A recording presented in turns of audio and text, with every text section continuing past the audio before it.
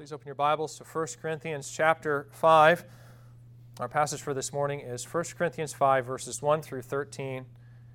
Again, that's 1 Corinthians 5, 1 through 13. For the past several weeks, I've been trying to instill this concept that the way we need to approach the writings of the apostle, the writings of men like Paul, is with an attitude of humility and trust.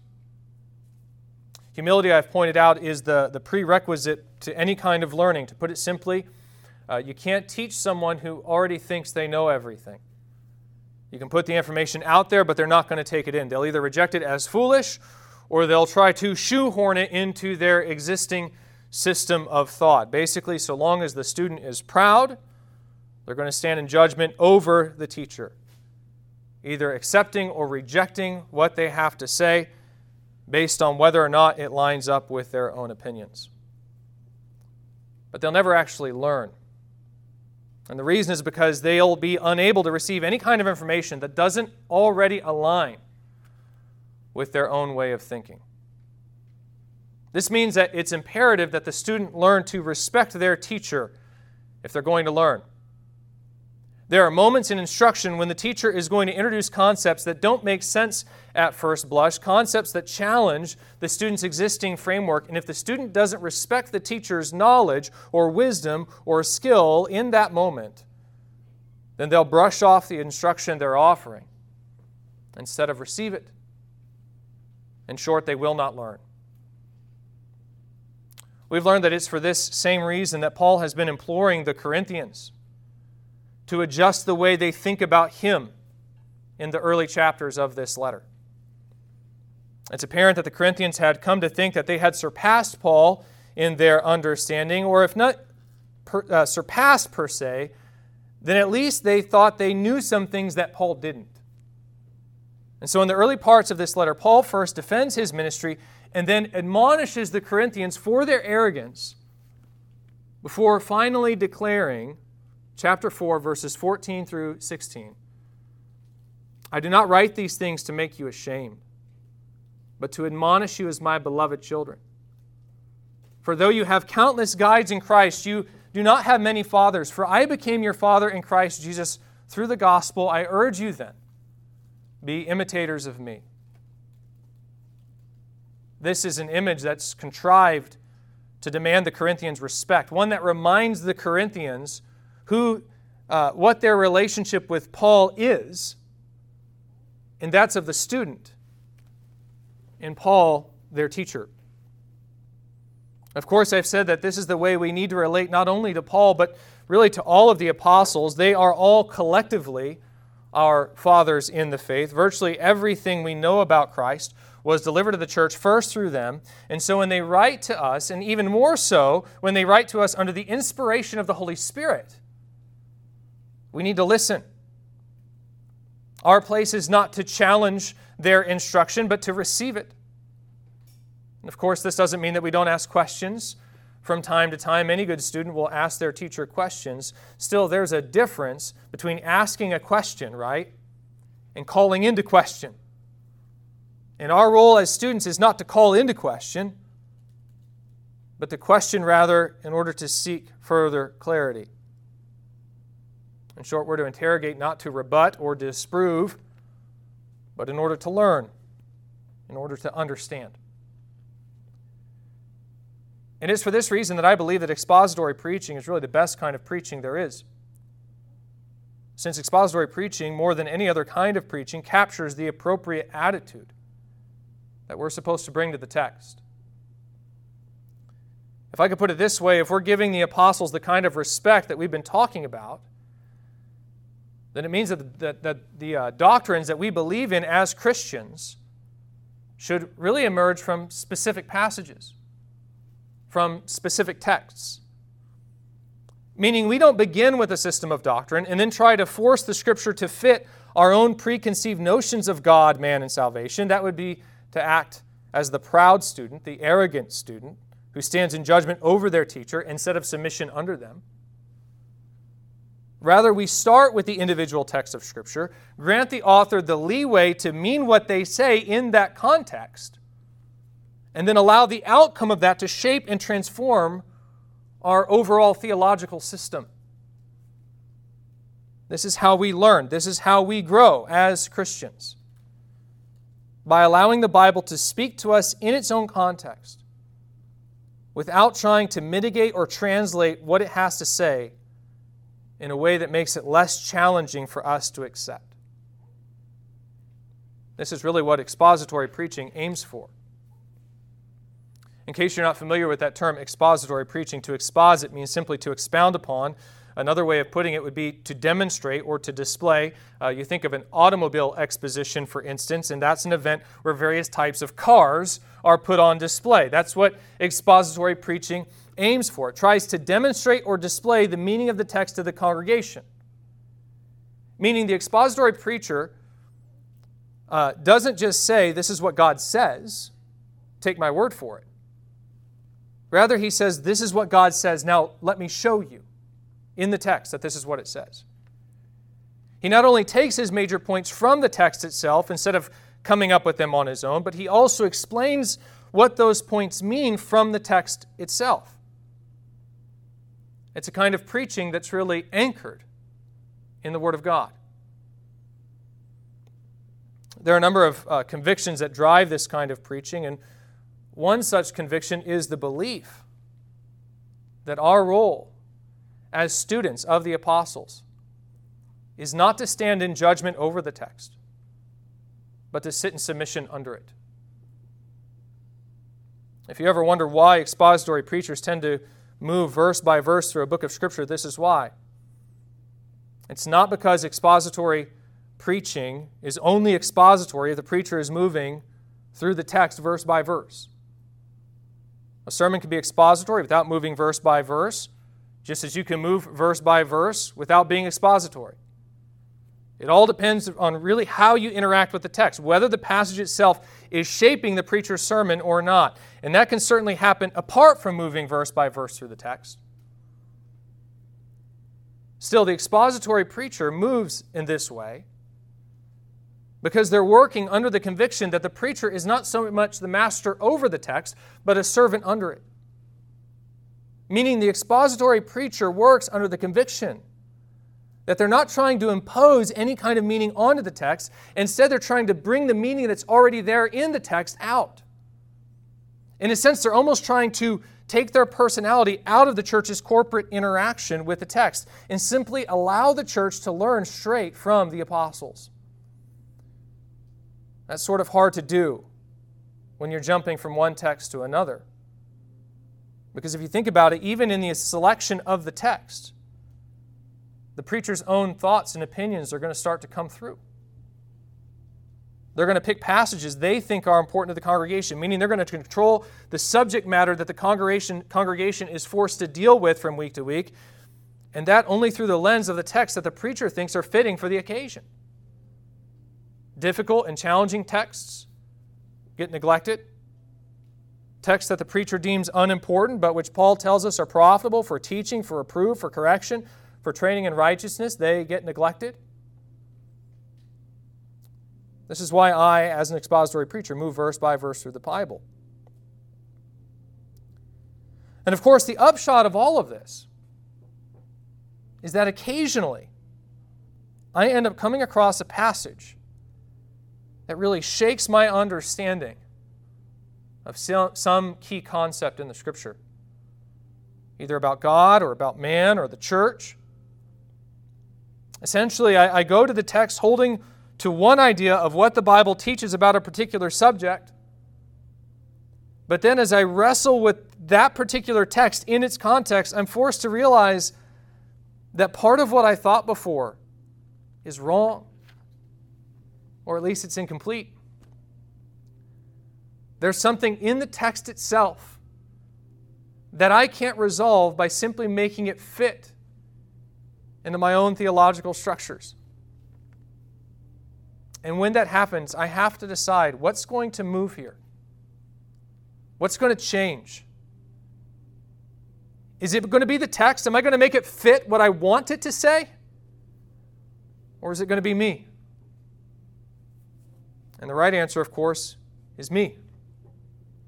I'm the one that's supposed to change in that situation, not the text. I don't stand in judgment over the text. I sit in submission under it.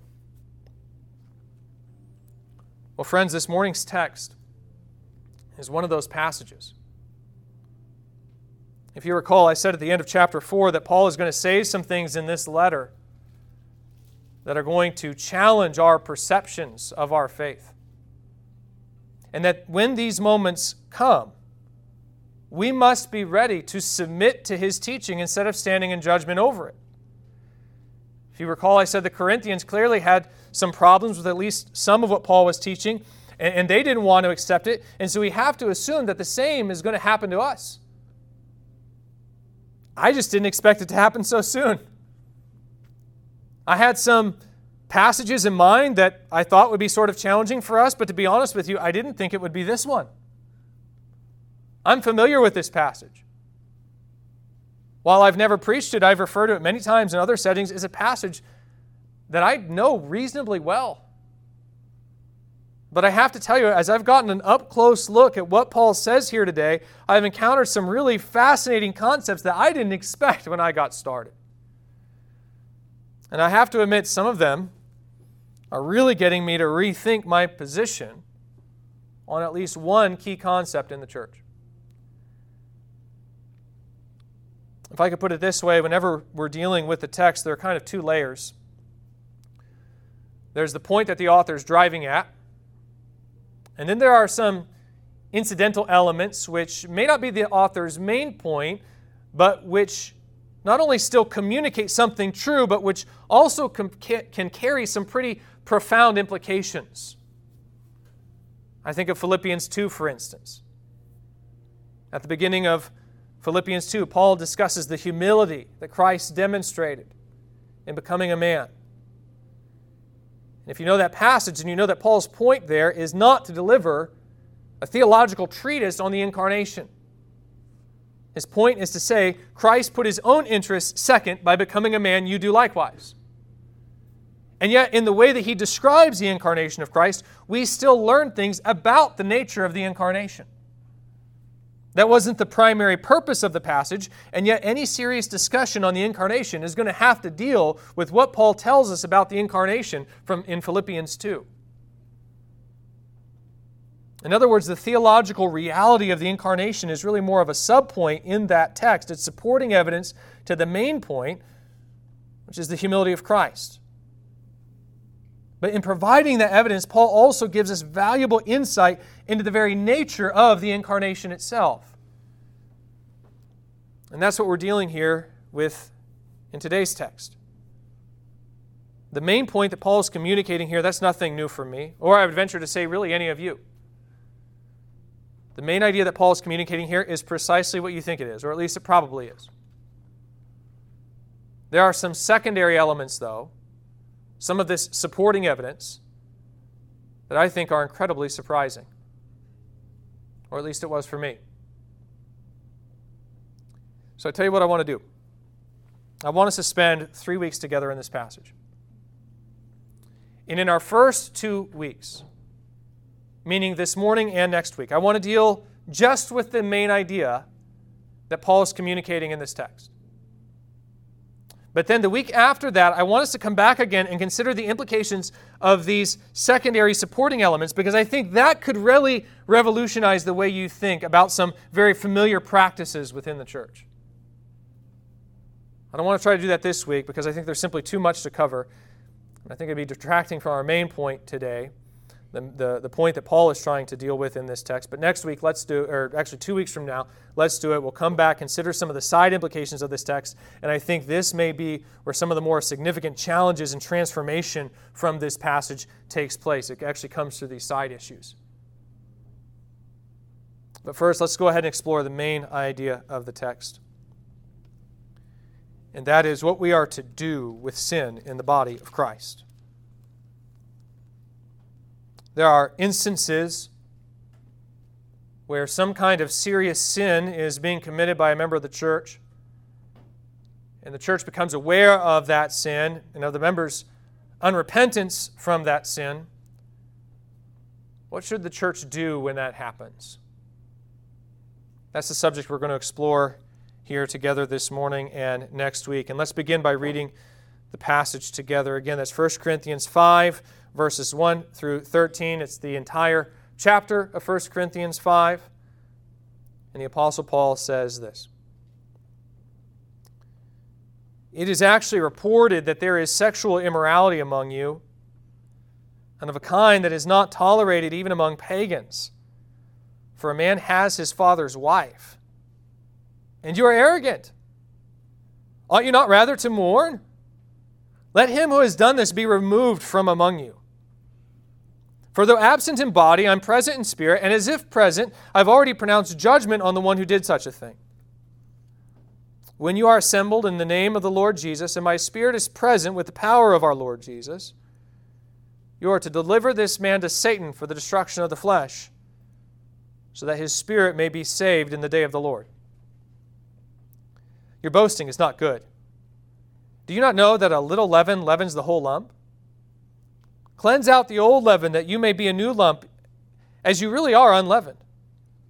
For Christ, our Passover lamb, has been sacrificed.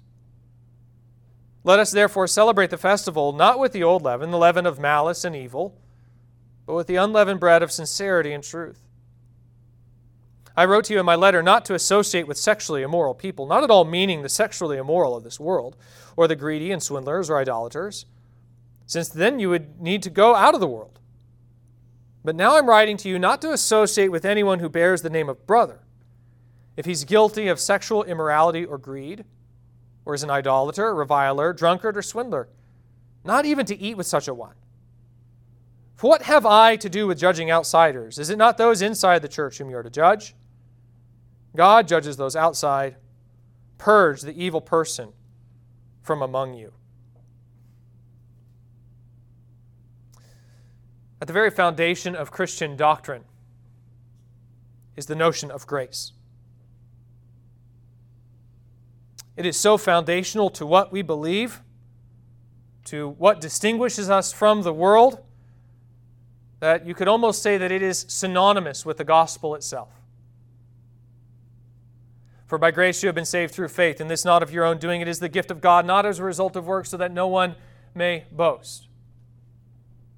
But God shows His love for us in that while we were still sinners, Christ died for us. These are among the very first verses that we as Christians teach our children, because we believe that they, more than any other, capture the very essence of our faith. At the very heart of Christianity is the notion of unmerited favor. It's part of what makes the gospel so good. That is the good news of the gospel, right? That God, apart from absolutely any good whatsoever that we have done, has reconciled us to Himself through the death of His Son, Jesus Christ. In fact, the good news is even better than that, since it's not just that God saves us apart from any good that we've done, but that He's actually done it in spite of all the evil that we've done. And this is the ultimate reason why Christ had to die on the cross. He did it because man is evil. He's guilty of all kinds of sin, and the penalty for sin is death, eternal death actually, which we're supposed to suffer on account of our sin. And the good news is that Jesus died on the cross to pay the penalty for our sin on our behalf so that we wouldn't have to. Again, as it says in Romans 5, 6 through 8, "For while we were still weak, at the right time Christ died for the ungodly. For one will scarcely die for a righteous person, though perhaps for a good person one would dare even to die. But God shows His love for us, and that while we were still sinners, Christ died for us." This is the really good news. Not just that God saves us apart from what we've done, but that He actually saves us in spite of what we've done. In the words of Paul, what shall we say then to these things? If God is for us, who can be against us? He who did not spare His own Son, but gave Him up for us all, how will He not also with Him graciously give us all things? Who shall bring any charge against God's elect? It's God who justifies. Who's to condemn? Christ Jesus is the one who died, more than that, who is raised, who's at the right hand of God, who indeed is interceding for us.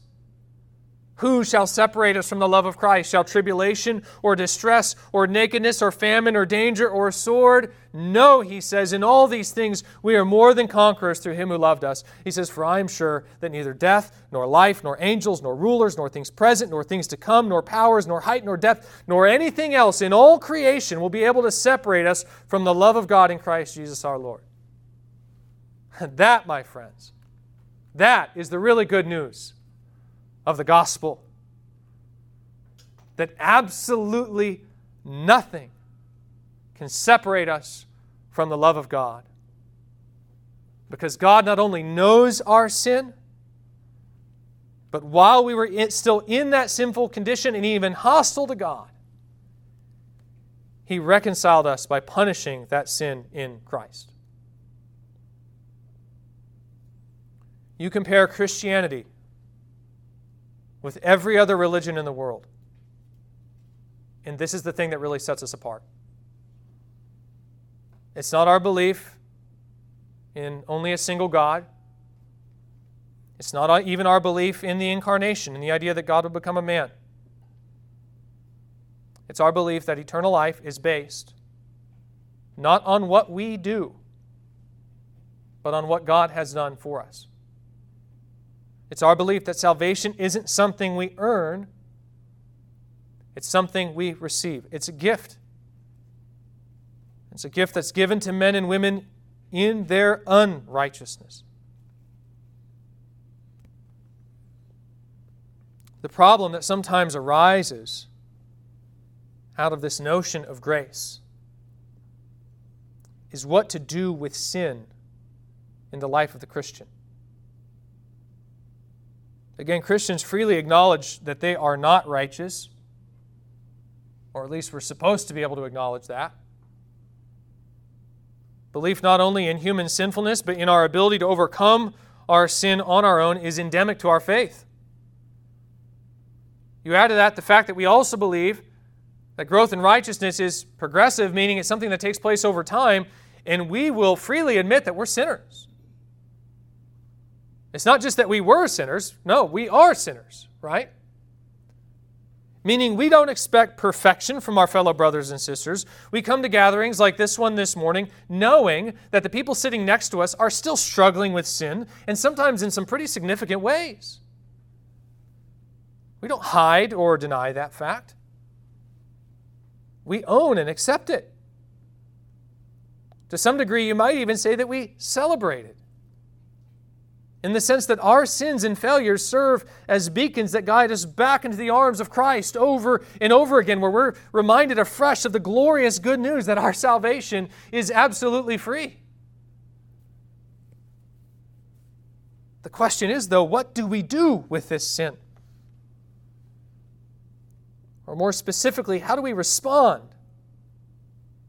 when it becomes apparent to the church that one of our members is engaged in ongoing sin? Does this notion of grace mean that we just learn to accept it and move on? Or are we supposed to do something about it? Not only do many churches today wrestle with this question, but it appears that the Corinthians did as well. Or at least they should have. Maybe they didn't wrestle with it quite as much as they should have. We can see the situation right here in verse 1. Paul's received this report that there's a member of the congregation who's living with his stepmother. And the Corinthians have done nothing about it. This has been the Corinthian response to sin in the body of Christ. Passivity. Inaction. Even more from what we see here, they seem fairly resolved in the matter. We'll see later in this passage, it would seem that Paul has actually written to them before this about what to do in situations like this one. And it would seem that the Corinthians have taken issue with Paul's instructions.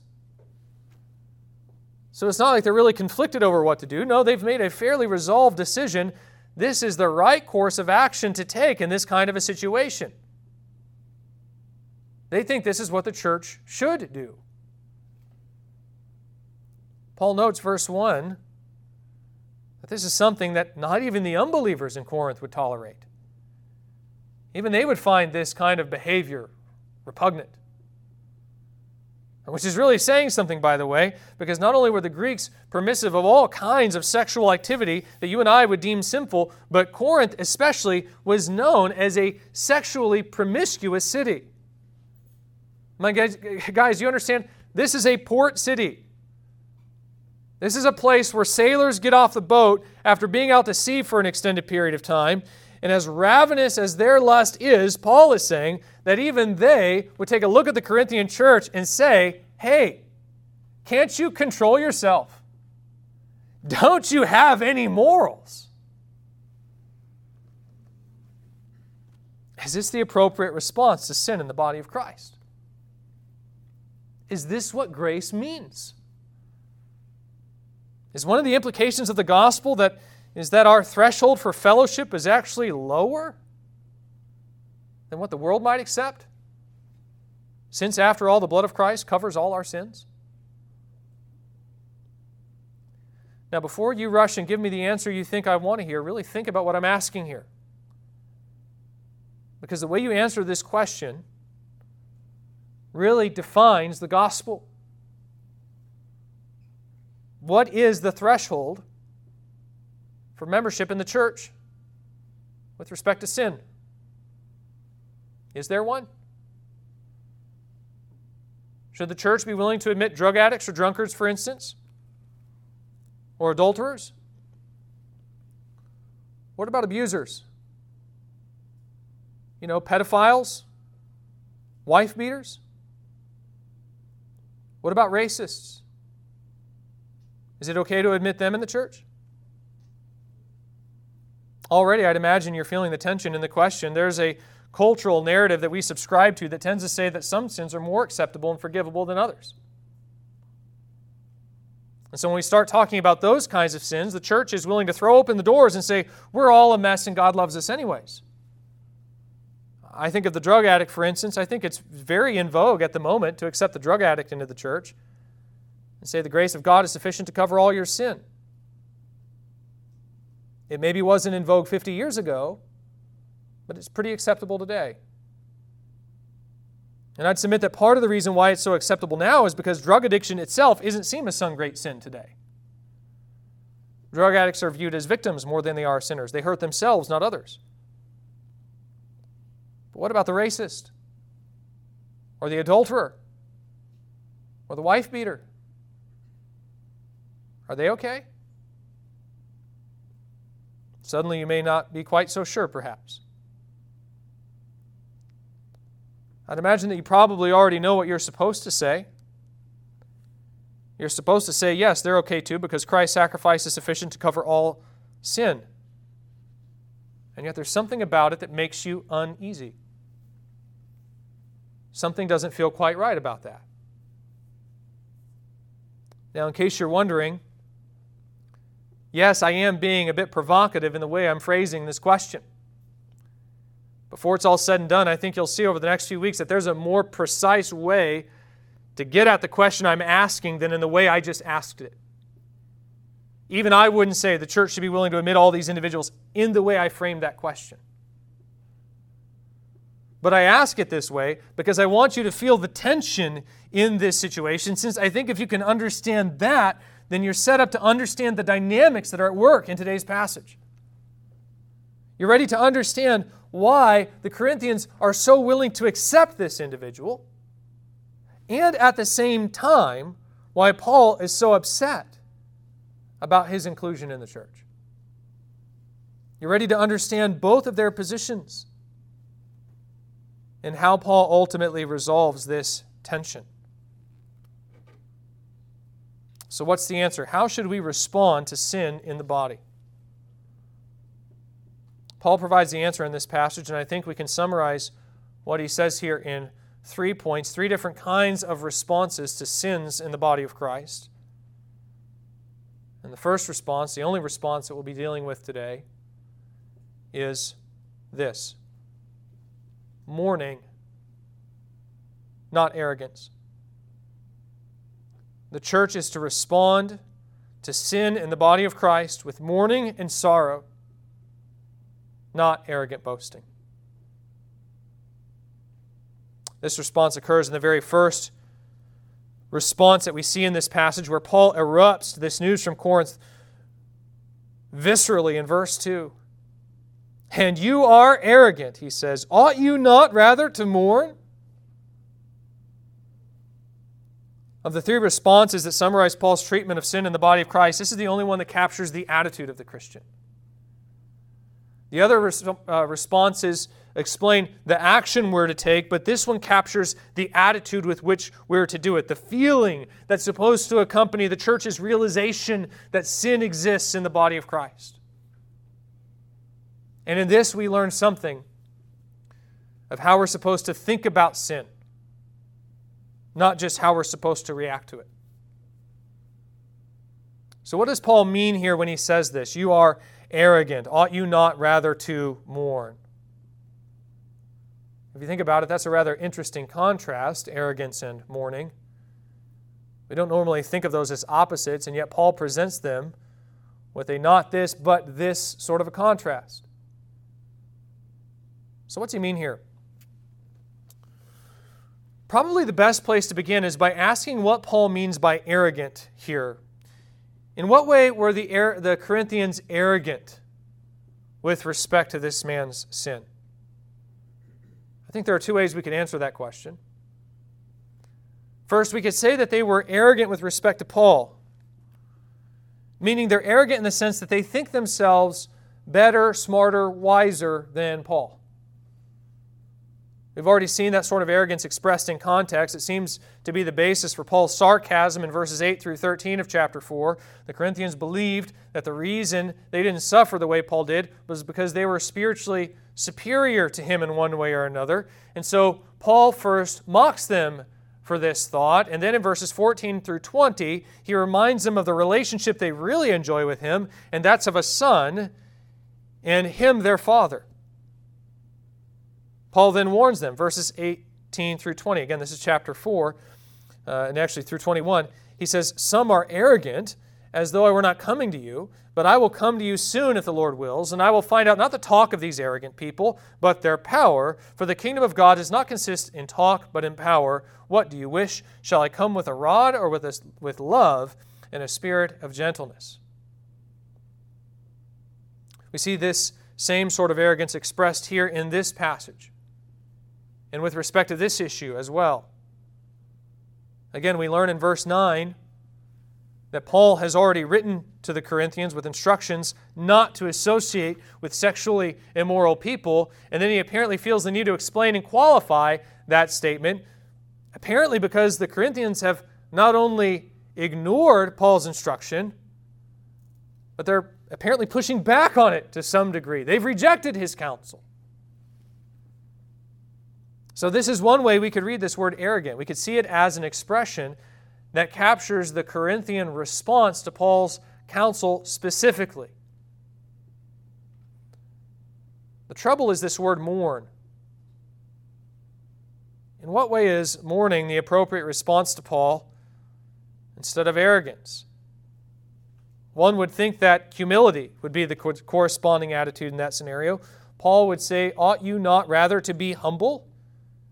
If he were talking about how they're responding to his apostolic authority. And this leads us to the second option. The second option is to see this as a reflection of their attitude towards God. Meaning they're arrogant in the sense that they think God can't touch them. That they're beyond the reach of His rebuke. You definitely see this kind of correspondence between arrogance and mourning in the Scripture. In fact, we saw a great example of this just a few weeks back. In Deuteronomy 29, Moses warns those that think God will not punish them for their disobedience, that this thought will result in the discipline of all of Israel, both the righteous and the unrighteous. He says, Deuteronomy 29, verses 18 and 19, beware lest there be among you a man or woman or clan or tribe whose heart is turning away from the Lord our God to go and serve the gods of those nations. Beware lest there be among you a root bearing poisonous and bitter fruit, one who, when he hears the words of this sworn covenant, blesses himself in his heart, saying, I shall be safe, though I walk in the stubbornness of my heart. This will lead to the sweeping away of moist and dry alike.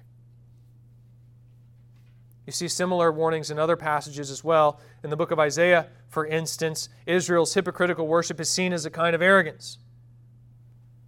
For example, as God observes this kind of worship in Isaiah 29, He declares, Ah, you who hide deep from the Lord your counsel, whose deeds are done in the dark, and who say, Who sees us? Who knows us?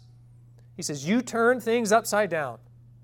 Shall the potter be regarded as the clay, that the thing made should say to its maker, He did not make me, or the thing formed say to him who formed it, He has no understanding? There's apparently a kind of inversion in the creator-creature relationship, in that kind of worship. And so, as a response, God goes on to tell Israel how He's going to judge the nation in order to reestablish the proper order in this relationship with them. Sorrow, on the other hand, is the reflection of a heart that is genuinely repentant of sin. Paul, for instance, talks about making the Corinthians sorrowful to the point of repentance in 2 Corinthians 7, 8, and 9. Make no mistake, sorrow is not the same thing as repentance, and yet at the same time, it's hard to say that someone is genuinely repentant of sin if there's not some kind of actual regret or remorse over their sin. Again, the Greek word for repentance, remember, is the word metanoia, and it means literally a change of mind. And I've explained recently that this is just a fantastic way of describing repentance biblically, because biblically, true obedience, true righteousness springs up as an expression of the heart. It comes from the inside of the person as their mind is renewed to actually agree with God in His judgments. Friends, this means that the genuinely repentant person is going to look on the sins that they've committed and hate it. They're going to be repulsed by it. And this means that when they look on their past sins, they're going to feel real, genuine regret, sorrow over what they've done. This is another way that Paul could be setting this up. He could be talking about the fact that the Corinthians are resting easy in their sin, thinking that God won't do anything to them, when in fact they should be expressing sorrow over it. One thinks of James 4, when after rebuking his readers for their idolatry, James warns of the discipline of God, and then he says in verses 8 through 10, Draw near to God, and He'll draw near to you. Cleanse your hands, you sinners, and purify your hearts, you double-minded. Be wretched and mourn and weep. Let your laughter be turned to mourning and your joy to gloom. Humble yourselves before the Lord, and He will exalt you. Confession of sin, of course, carries this idea of humility, of admitting your error as you seek forgiveness. Paul could be saying that the Corinthians are lacking this kind of humility, choosing to boast in their sin, verse 6, instead of expressing sorrow over it. So, what's the right answer? Well, I think it's both, actually. Paul has apparently warned the Corinthians about the dangers of associating with sexually immoral people. I think what Paul is trying to warn them about here is that in rejecting this counsel and saying to themselves, God isn't going to do anything, we're under grace, they're not just rejecting Paul's authority, they're also testing God. He's warning them, no, God does answer sin. And if you're not going to listen to me, then you're going to find that out the hard way. They'd be better served to mourn their sin than to think that God isn't going to do anything about it.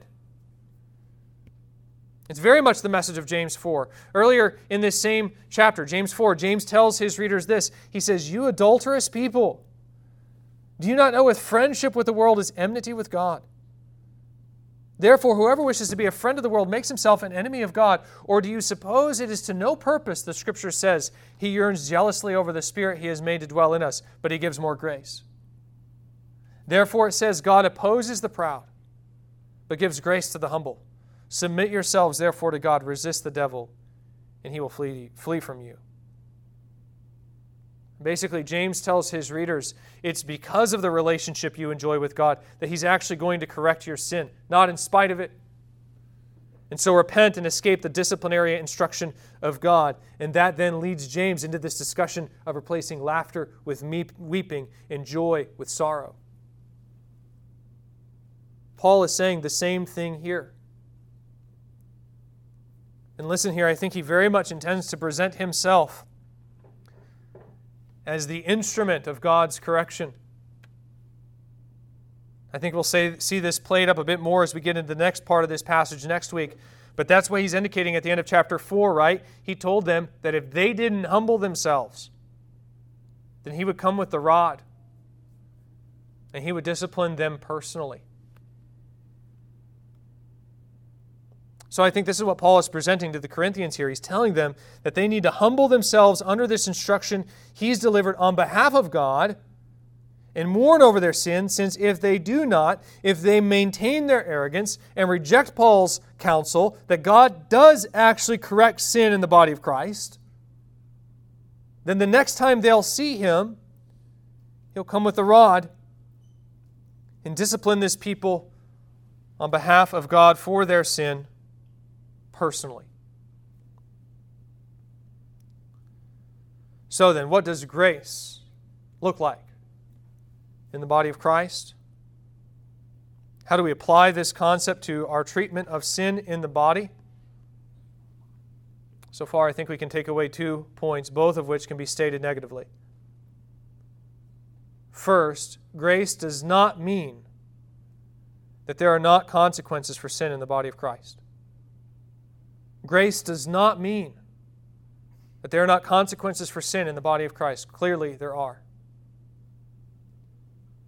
This seems to be part of what the Corinthians are thinking. They think that grace means that sins like this one are no longer judged by God, since they've already been judged in Christ, and so there's no longer any need now to correct sins like this one within the body.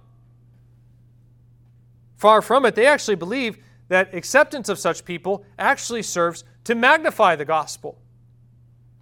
Again, they appear to be boasting over this association, according to verse 6. Do you understand it? It's like I've said, they think themselves more advanced in the faith than Paul, and this is how they think their advanced spirituality is expressed. In fact, this is probably why they're so tolerant of this kind of sin in particular, sexual sin. The discussion of sexual sin, just so you know, this is going to carry all the way into chapter 6. Paul is going to have to tell them to flee sexual immorality. And so this seems to be a sin that they're particularly reluctant to give up. That's probably rooted in their perception of themselves as quote-unquote spiritual people. We talked about this back in chapters 1 through 3. Paul has to spend time distinguishing the natural man from the spiritual man with the Corinthians. And that's because the Corinthians' pride is rooted in the fact that they perceive themselves to be especially spiritual people, as indicated by their superior giftedness. You guys remember that, don't you? This is an incredibly gifted church spiritually. They have the spiritual gifts in abundance, and particularly the speaking gifts.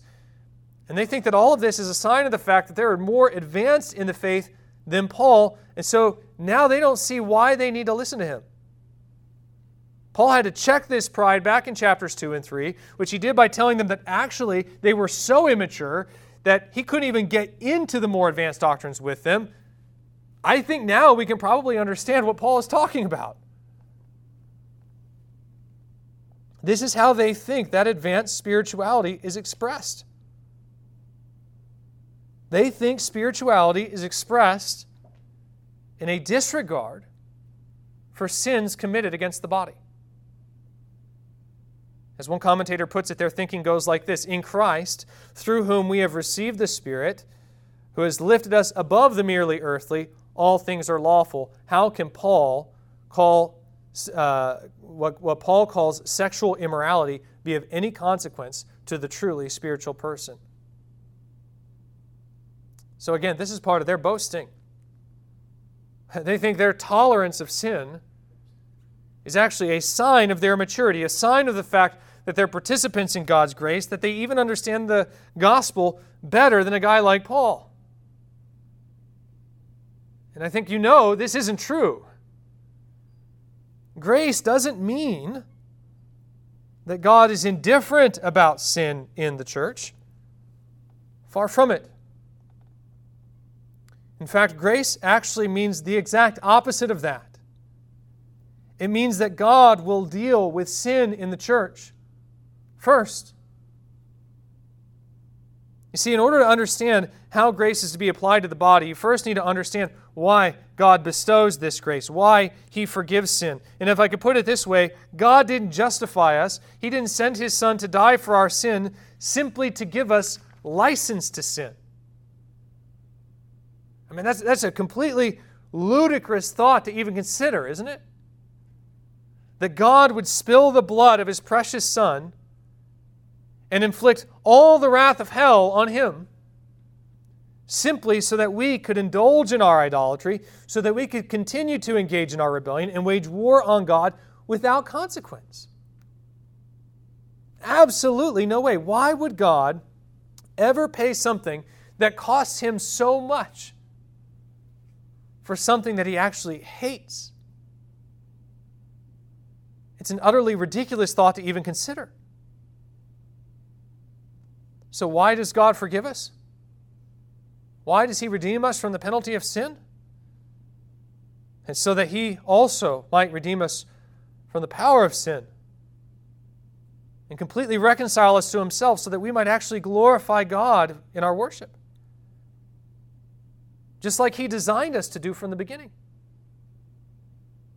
Through Christ, God redeems man so that being redeemed, man might do what God created him to do in the first place, and that's glorify God through our obedience and worship. And to quote the Apostle Paul himself, "For by grace you've been saved through faith, and this is not your own doing, it is the gift of God, not as a result of works, so that no one may boast, for we are His workmanship, created in Christ Jesus for good works, which God prepared beforehand, that we should walk in them." Or as he says in Romans 7:4, "Likewise, my brothers, you also have died to the law through the body of Christ, so that you may belong to another, to Him who has been raised from the dead, in order that we may bear fruit for God." Listen, we have been redeemed by grace, so that through this grace, we might turn from our sin and bear fruit for God. So friends, what do you think God is going to do when this people who God has called and redeemed for this purpose, this people who bear His name, His bride, to use the imagery of Romans 7 and James 4, what's He going to do when they fail to live up to this purpose and prove themselves unfaithful by turning instead to the worship of idols as expressed in things like sexual immorality? I mean, do you think He's just going to stand by and let it happen? No. No. He's going to act. He's going to discipline His people in order to bring them into conformity with their calling. I mean, this is what the whole history of Israel should tell us, right? That God is actually less tolerant of sin among His own people than He is among outsiders who don't bear His name and whom He has not redeemed with an outstretched arm. Listen, we're not quite there yet, but starting in verse 6, Paul is going to return to the story of Israel's exodus, and he's going to draw a kind of parallel here between us and the people of Israel. He's going to explain the basis for this rejection of sin in the body, and it's going to come from our calling as a people who have been set apart by God as holy. So we can't respond to sin in the body with tolerance, since, quote, we're under grace, thinking that God no longer cares about these sins and is just going to stand by and let it happen. That's not what grace means. No, to quote the Apostle Paul once again, this time from Romans 6:15 through 18. He says, "What then? Are we to sin because we're not under law but under grace? By no means. Do you not know that if you present yourselves to anyone as obedient slaves, you are slaves to the one whom you obey, either of sin which leads to death or of obedience which leads to righteousness? But thanks be to God that you who were once slaves of sin have become obedient from the heart to the standard of teaching to which you were committed, and having been set free from sin, have become slaves of righteousness. Grace means redemption from sin in all its forms, not only in its penalty, but its power as well. And so when God's people are in sin, God will express His grace not only in forgiving His people, and He will most definitely forgive His people, but His grace is expressed not only in forgiving His people, but in correcting them as well. He will discipline them for their sin as an expression of His love and zeal for them. And this leads us into our second summary point, which is this.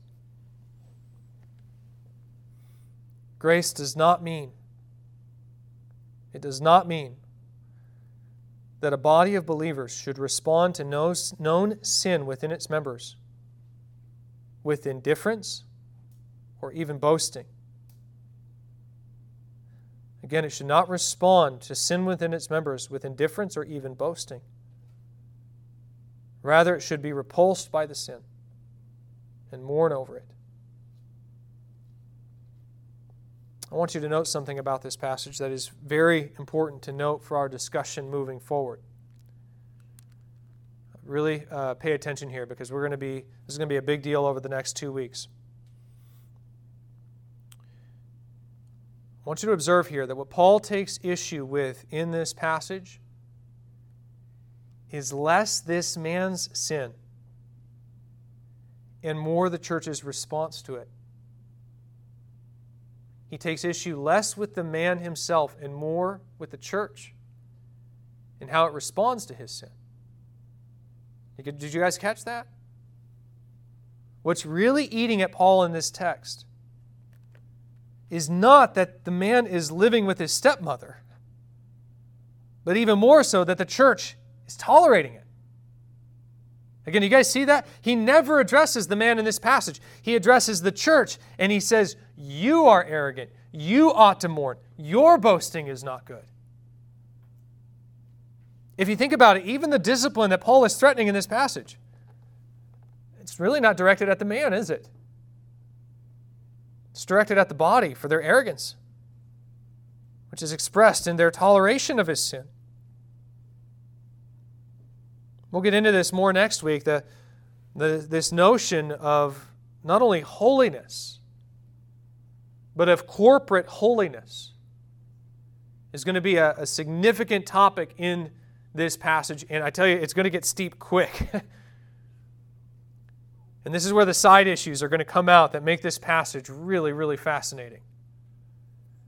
But suffice to say, for the moment, the holiness that God demands here is corporate, meaning it has to do with the entire body of Christ as a whole, not just the sin of this particular individual. And this means that the discipline that God will inflict for this sin will not be suffered by this man alone, but by the entire body for their toleration of his sin in their presence. And this means that when there's sin in the body of Christ, we should respond not with indifference, but with mourning and even fear of what will take place if this sin is not dealt with. Again, we are God's people, which means He's not indifferent towards the sin in our midst, but He will most certainly correct us, both for our sake and for His glory. In short, there are consequences to sin, and since there are consequences to sin, we should respond to sin not with indifference, but mourning, and not just individually, but corporately.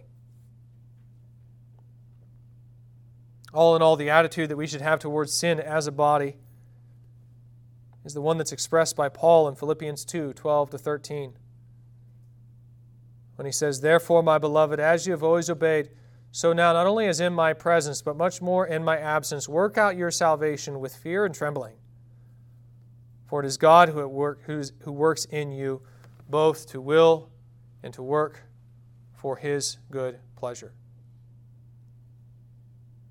This is what relationship with God means. It means that His nearness to us means that He will treat sin seriously among us. And so we should conduct ourselves with fear and trembling, for it is God who is at work in us, both to will and to work for His good pleasure. So then, so far we've seen how grace is misapplied in response to sin within the body. And now the question, I think, becomes, what are the consequences to sin in the body? And how is this revulsion towards sin expressed, right? We're supposed to mourn over it. We say that there's consequences to sin in the body. What does that all look like? How is this all expressed? And Paul is going to show us the answer to this question as he gets into the actions that the church is to take when it encounters sin in the rest of this passage next week. And just so you know, the answer that he supplies there, it contests the church's humility, its willingness to submit to his instruction, I think, on a number of different levels. So I'd encourage you to come back as we continue with part 2 of this message next week. Let's pray.